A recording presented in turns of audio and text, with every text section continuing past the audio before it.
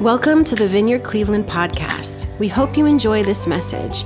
For further information and other resources, please visit vineyardcleveland.org.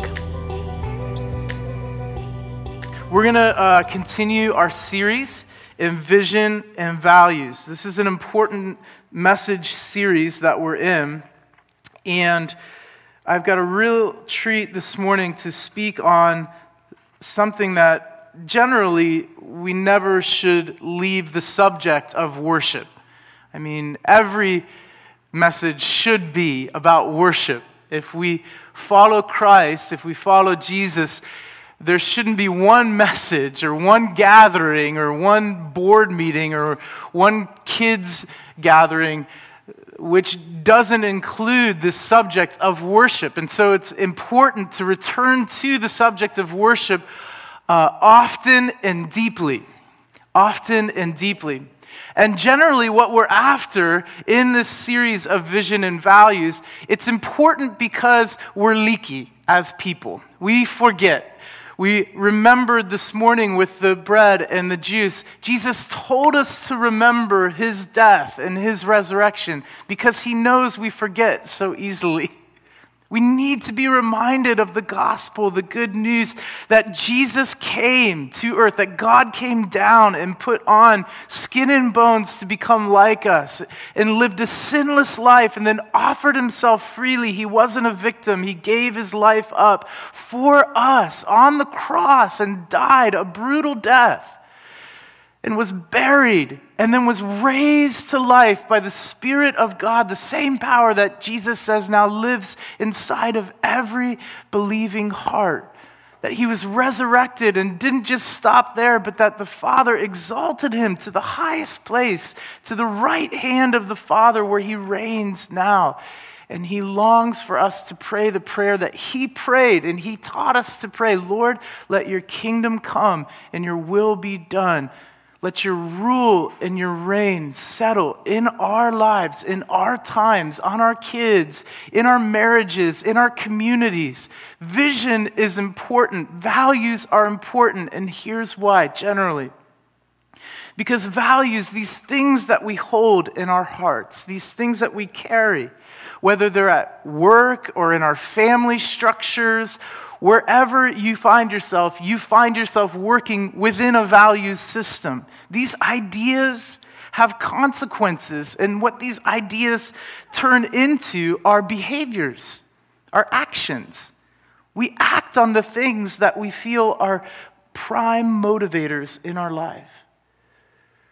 And so what we're doing here is simply drawing our hearts back, reminding ourselves, or rather having the Holy Spirit remind us of who we are and why we do what we do.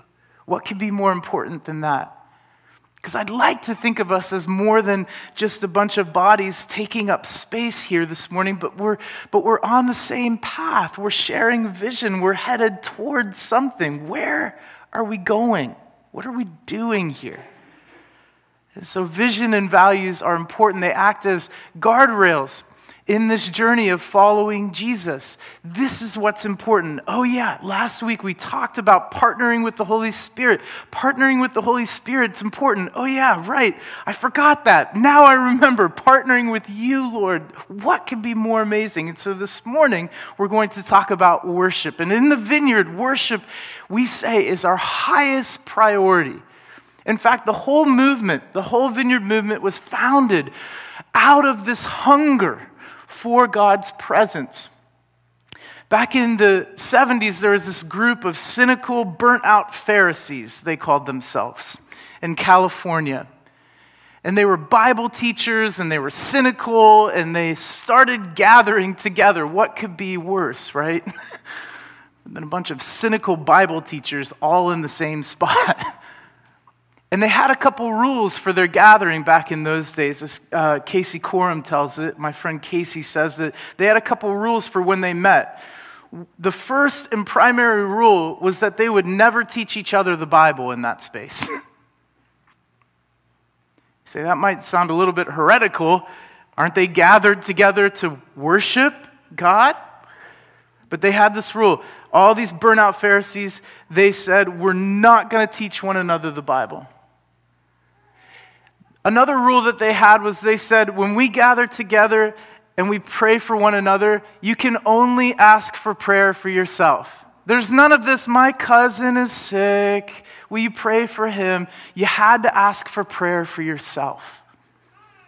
Good rule. I like that one. And these gatherings were marked by this hunger. There's this word that floats around the vineyard of intimacy in worship. But my friend Casey says that hunger is the lower level. Hunger is the soil, the fertile soil for intimacy. Meaning, if we want to experience God's presence, worship, and when we experience God's presence in intimacy, it's always been preceded by this hunger for more, this hunger for God's presence. We sense it when we sing together. Don't we? When we sing out, when we pray out, come Holy Spirit, how we need your fire again. There's hunger in that for us, Vineyard Cleveland. And so it's important to talk about worship, and oftentimes you'll hear this phrase around the church of worship as a lifestyle. And I like it. I think it's good to say that, right? Because there are 10,080 minutes in a week. And if we say that worship is the 30 minutes confined to a Sunday morning, we've missed it, right?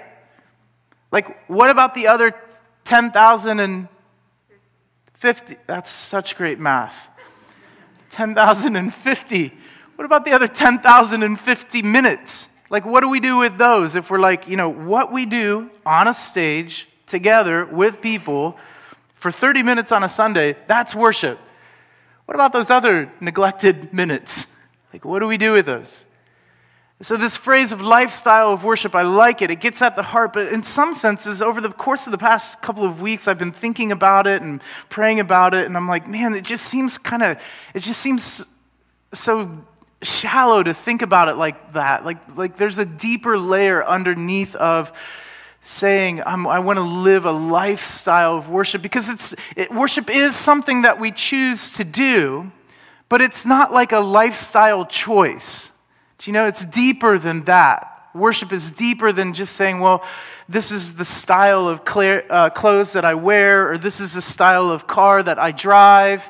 Worship is deeper than that. Lifestyle of worship, it only gets so deep at the heart of what's going on.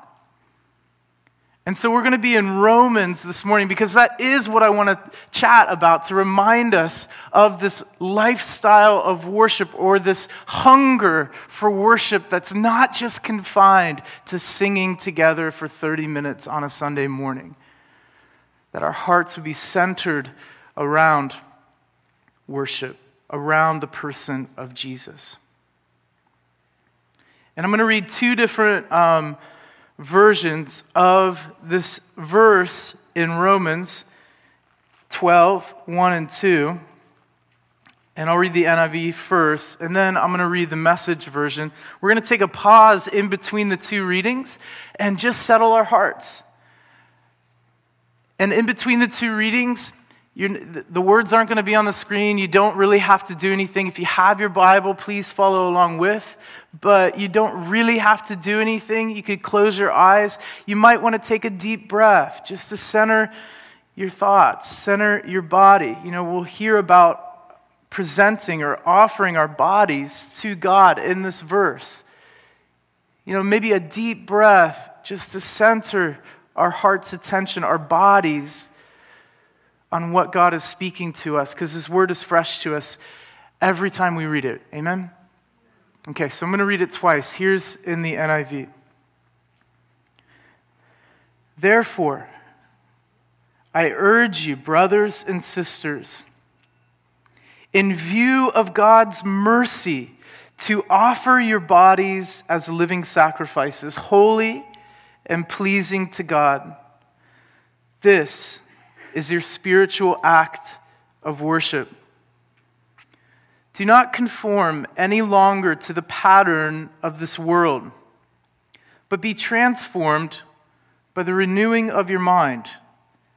Then you will be able to test and approve what God's will is, His good, pleasing, and perfect will. Let's take a moment and just be still before God. What might He want to highlight for you this morning?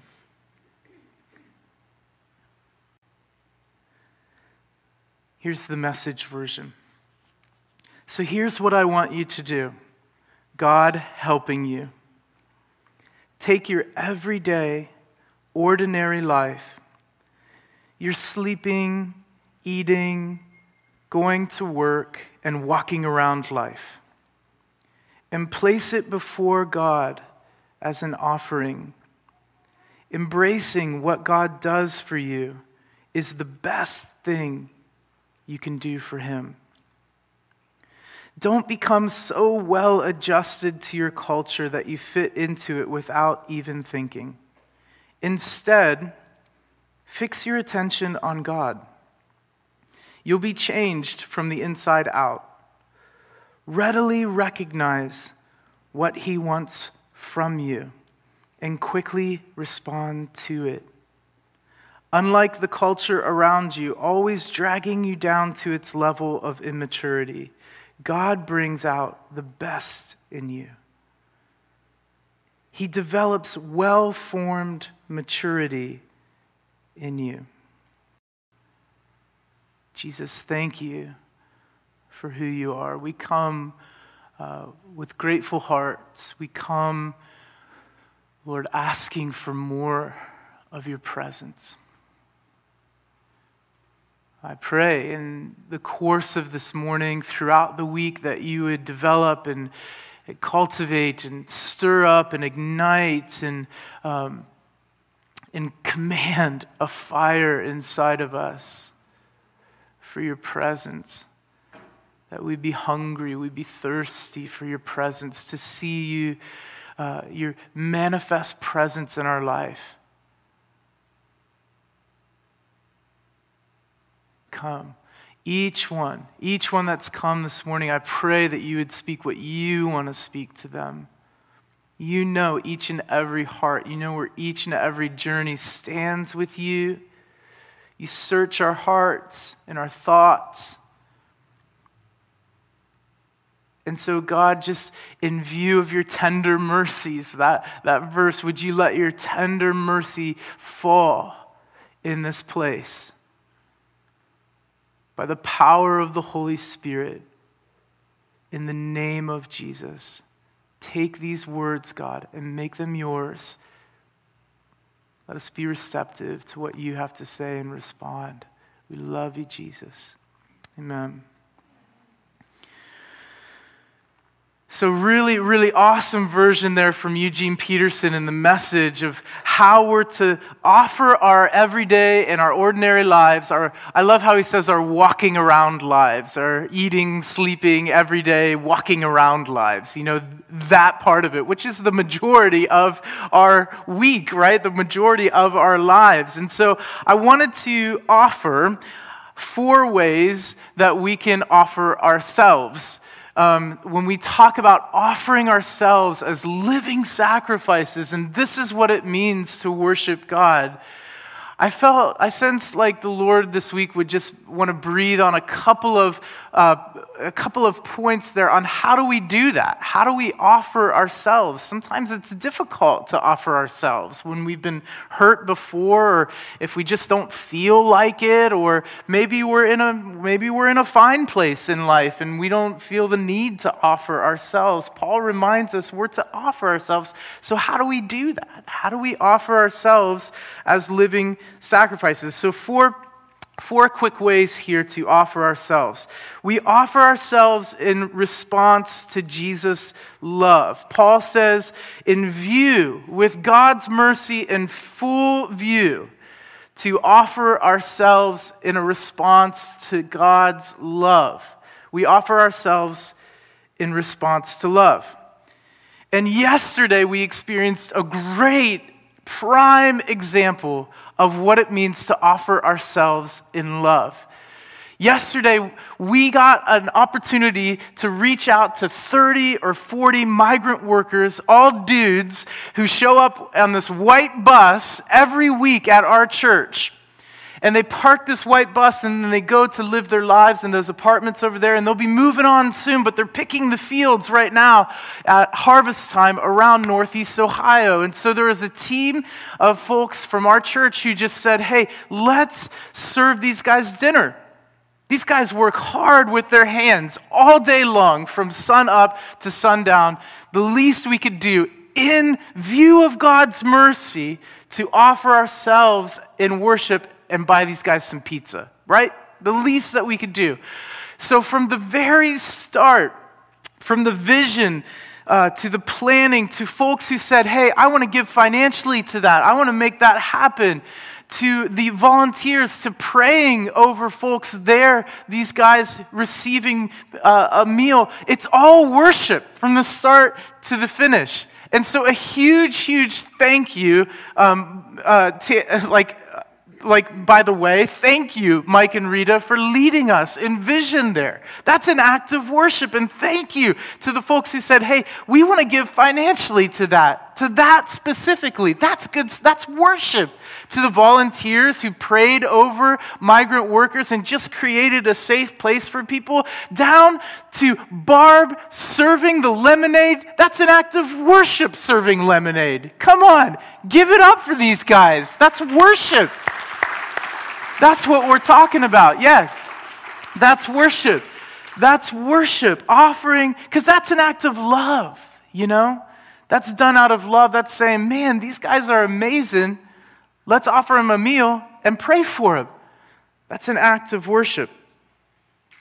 You know, the other picture I have for like this offering ourselves in response to love is the picture or the scripture of of Mary anointing Jesus' feet, of holding nothing back.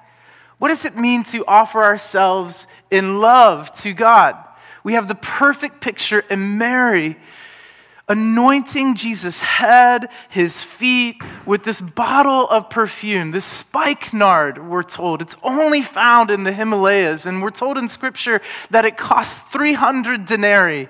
It costs 300 denarii, and we're like, $300. No, this perfume, which was extremely fragrant, would have cost about $50,000. And it's housed in this alabaster jar. And we're told in Scripture that Mary breaks the jar.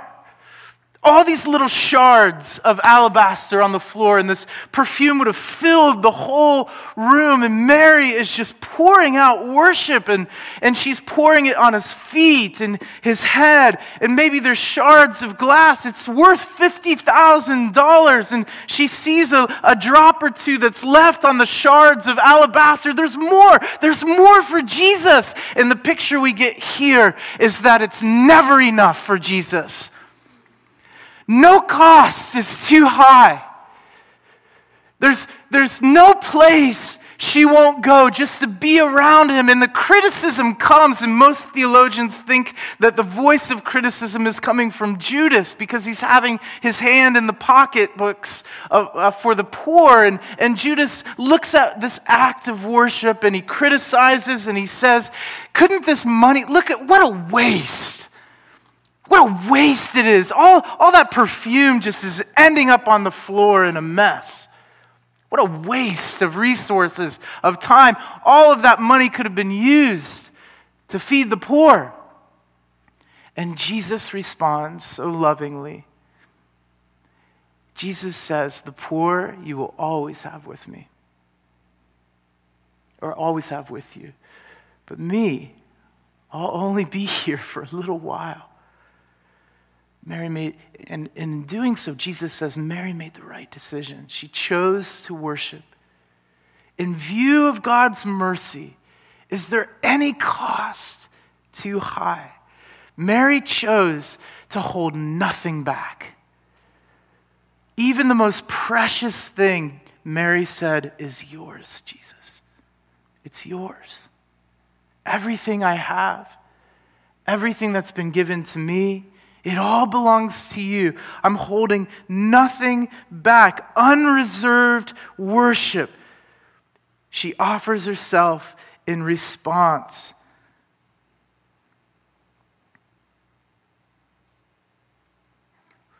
Romans 12, 1 through 2. Therefore, I urge you, brothers and sisters. Therefore, why for?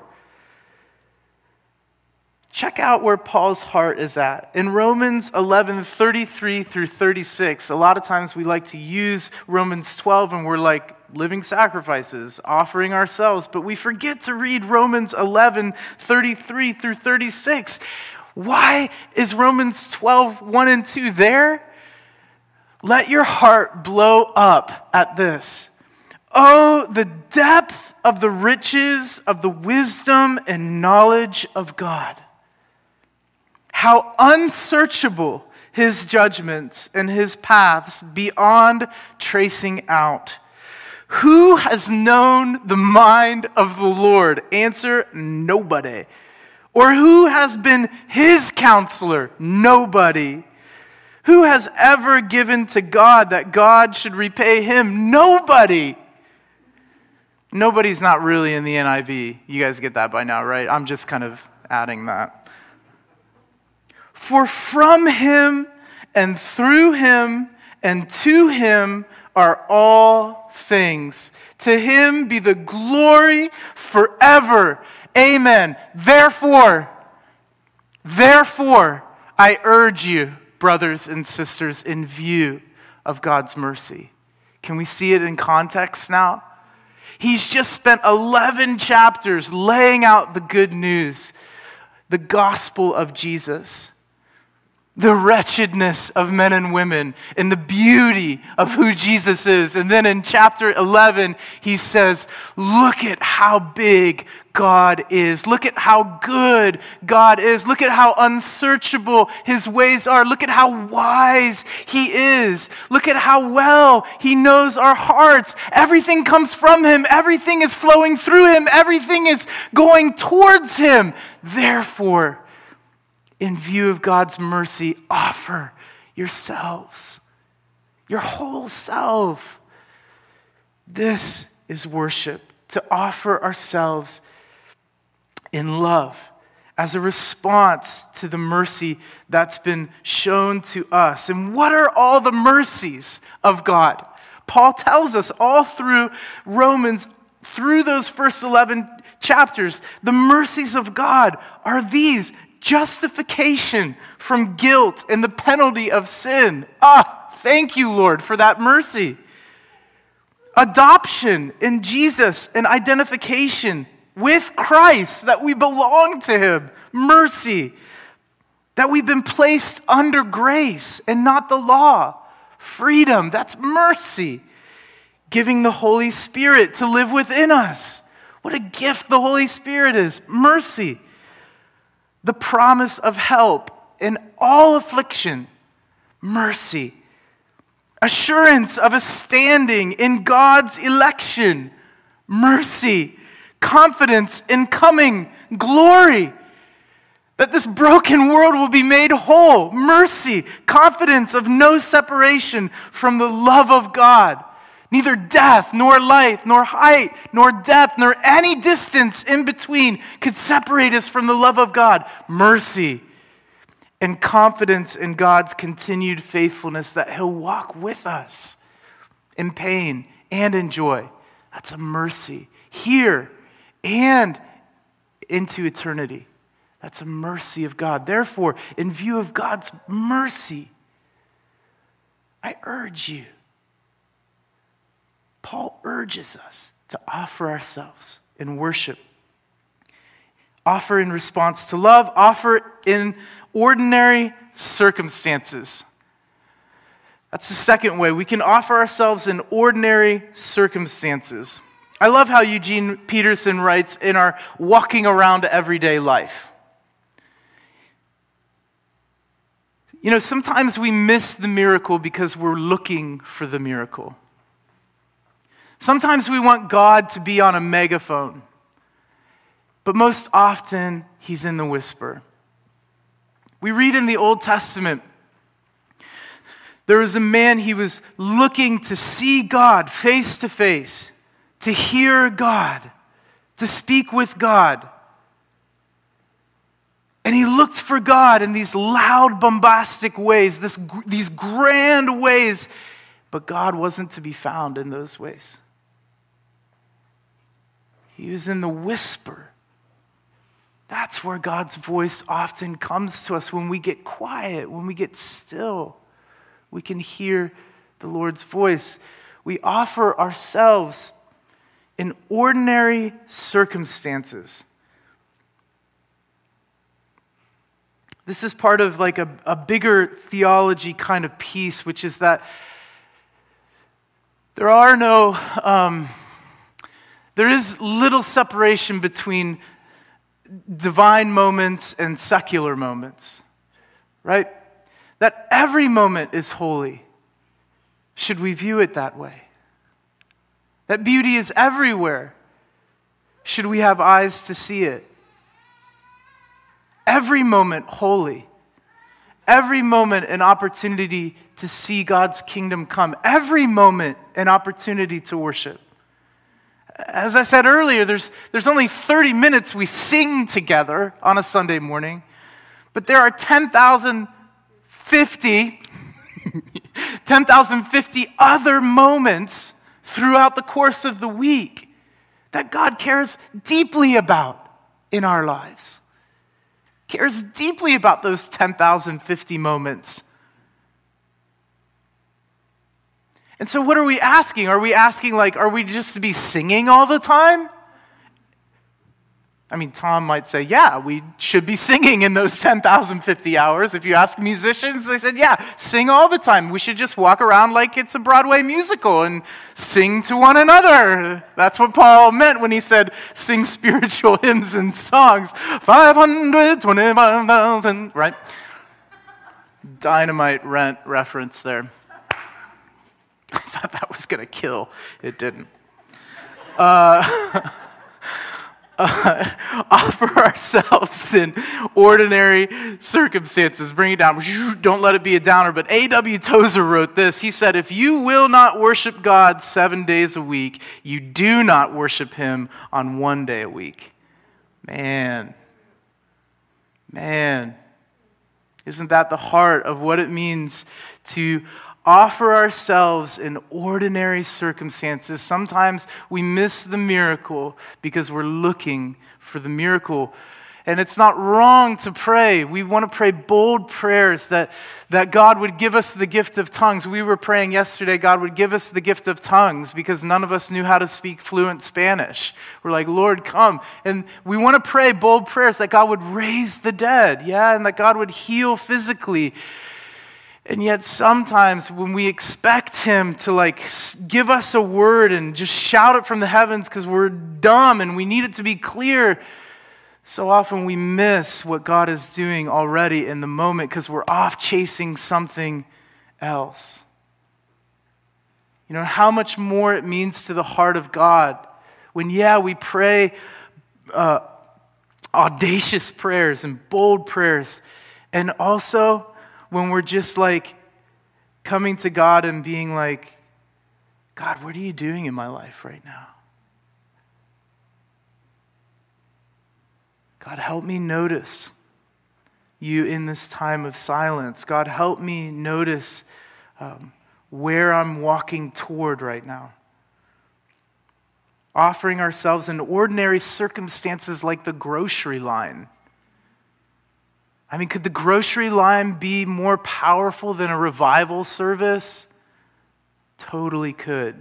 If we can see it that way, an opportunity packed or pregnant with the presence of God, with worship, each moment holy. The revival service for the 8th night in a row that you're slugging your kids off to, I guess that feels tiring and we got to hype ourselves up. In the grocery line when we're buying our avocado, right? Every moment holy, every moment divine.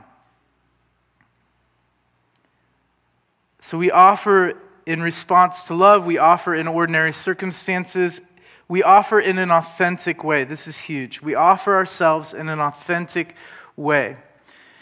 And one thing to remember here from the text is that Jesus is the one that makes us holy and pleasing to God. Jesus alone, his death and his resurrection, make us holy and pleasing to God. We can't say it enough, because sometimes we read this verse and we're like, to offer our bodies as living sacrifices, holy and pleasing to God. This is your spiritual act of worship. And we say, well, if that's what our spiritual act of worship is, I know that I'm not holy and pleasing to God. I can't bring myself holy and pleasing to God. And I want to encourage you, you're on the right path if you're saying that. Because the truth is that we cannot make ourselves holy enough. We cannot be pleasing to God. The only way we are pleasing and holy to God is through the lens of Jesus Christ. He makes us holy and pleasing to God. And in being authentic, we bring ourselves to Jesus, or rather, he brings the sacrifice. Yes, we choose whether or not we want to stay up there on the altar, but in his obedience, he finishes the work that he started in us. He brings us to altars in our lives all the time.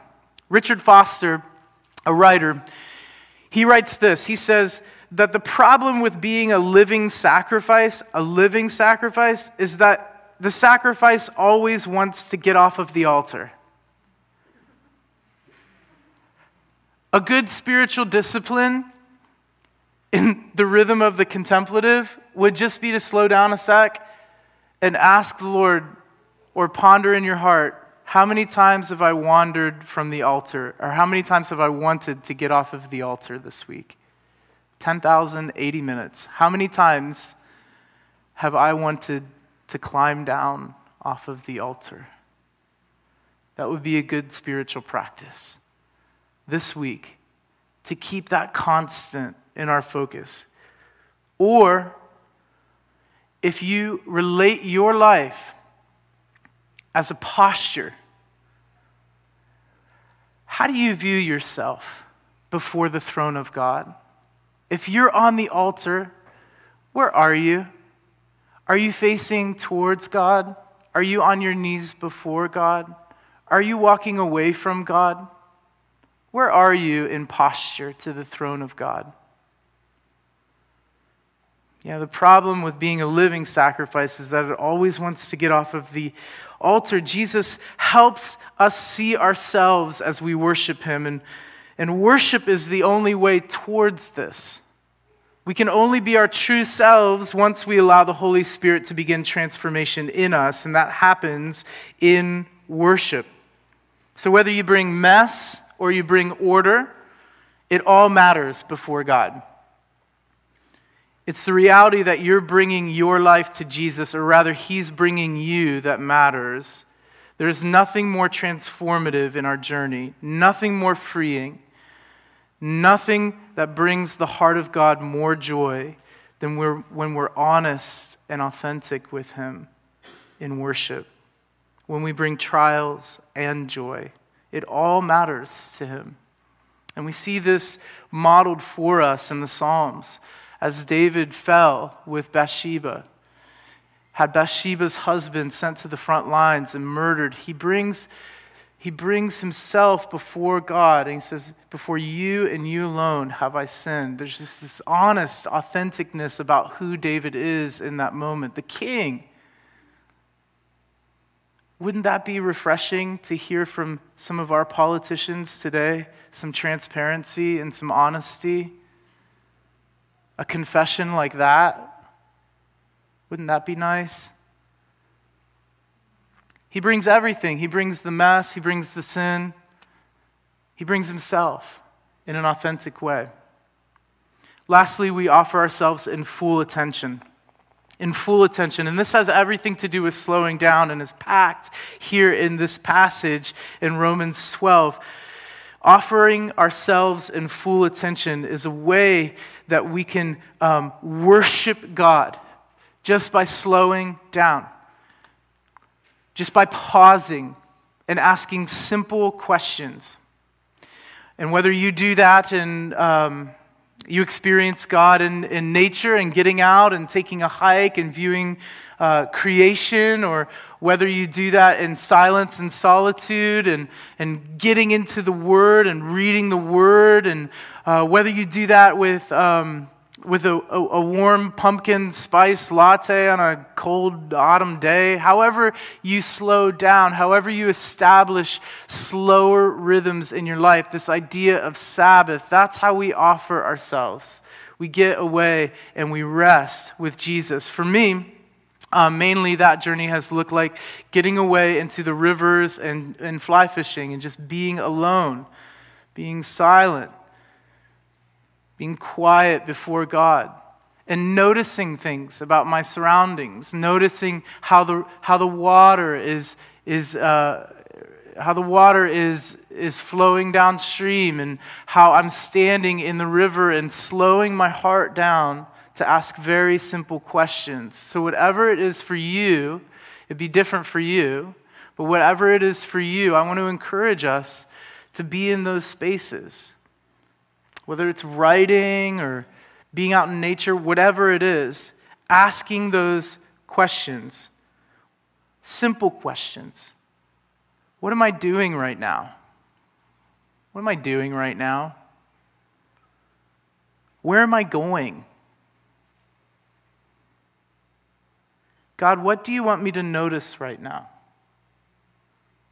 You know, a lot of times we come to God and we think that we have to have these big questions and these big things and have everything figured out theologically before we can come to God. And I'm telling you this morning, I'm encouraging you this morning, it's not like that. If we were to just slow down and ask God simple questions, where am I going? What am I doing right now? We may find that those slower rhythm, I'm not promising answers from heaven. That's not what this is about. But I will promise you His presence. Deuteronomy 11:18, fix these words of mine in your hearts and minds. Proverbs 4:24, fix your gaze directly before me, make level paths for your feet, and take only the ways that are firm. Do not swerve to the right or to the left. Keep your foot from evil. 2 Corinthians 4:18, so we fix our eyes not on what is seen, but what is unseen. For what is seen is temporary, but what is unseen is eternal. Hebrews 3:1, fix your thoughts on Jesus. Hebrews 12:2, let us fix our eyes on Jesus. God, fasten our eyes on you. Fasten our eyes on you, Jesus. Fixed. Last night, my son, here I go tell another story about Luca. Last night, we sent our son off to freshman homecoming. Jeesh. And it got to the part of the boutonniere, and the boutonniere with the pin and sticking it on there. And Jesus says, Eben, you're to be fixed on the shirt of my grace. You're to be fixed, just like that boutonniere. It's trouble at first. You're like, how does that work? I don't want to stick him. Eben, you're to be fixed. Your eyes fixed on my presence.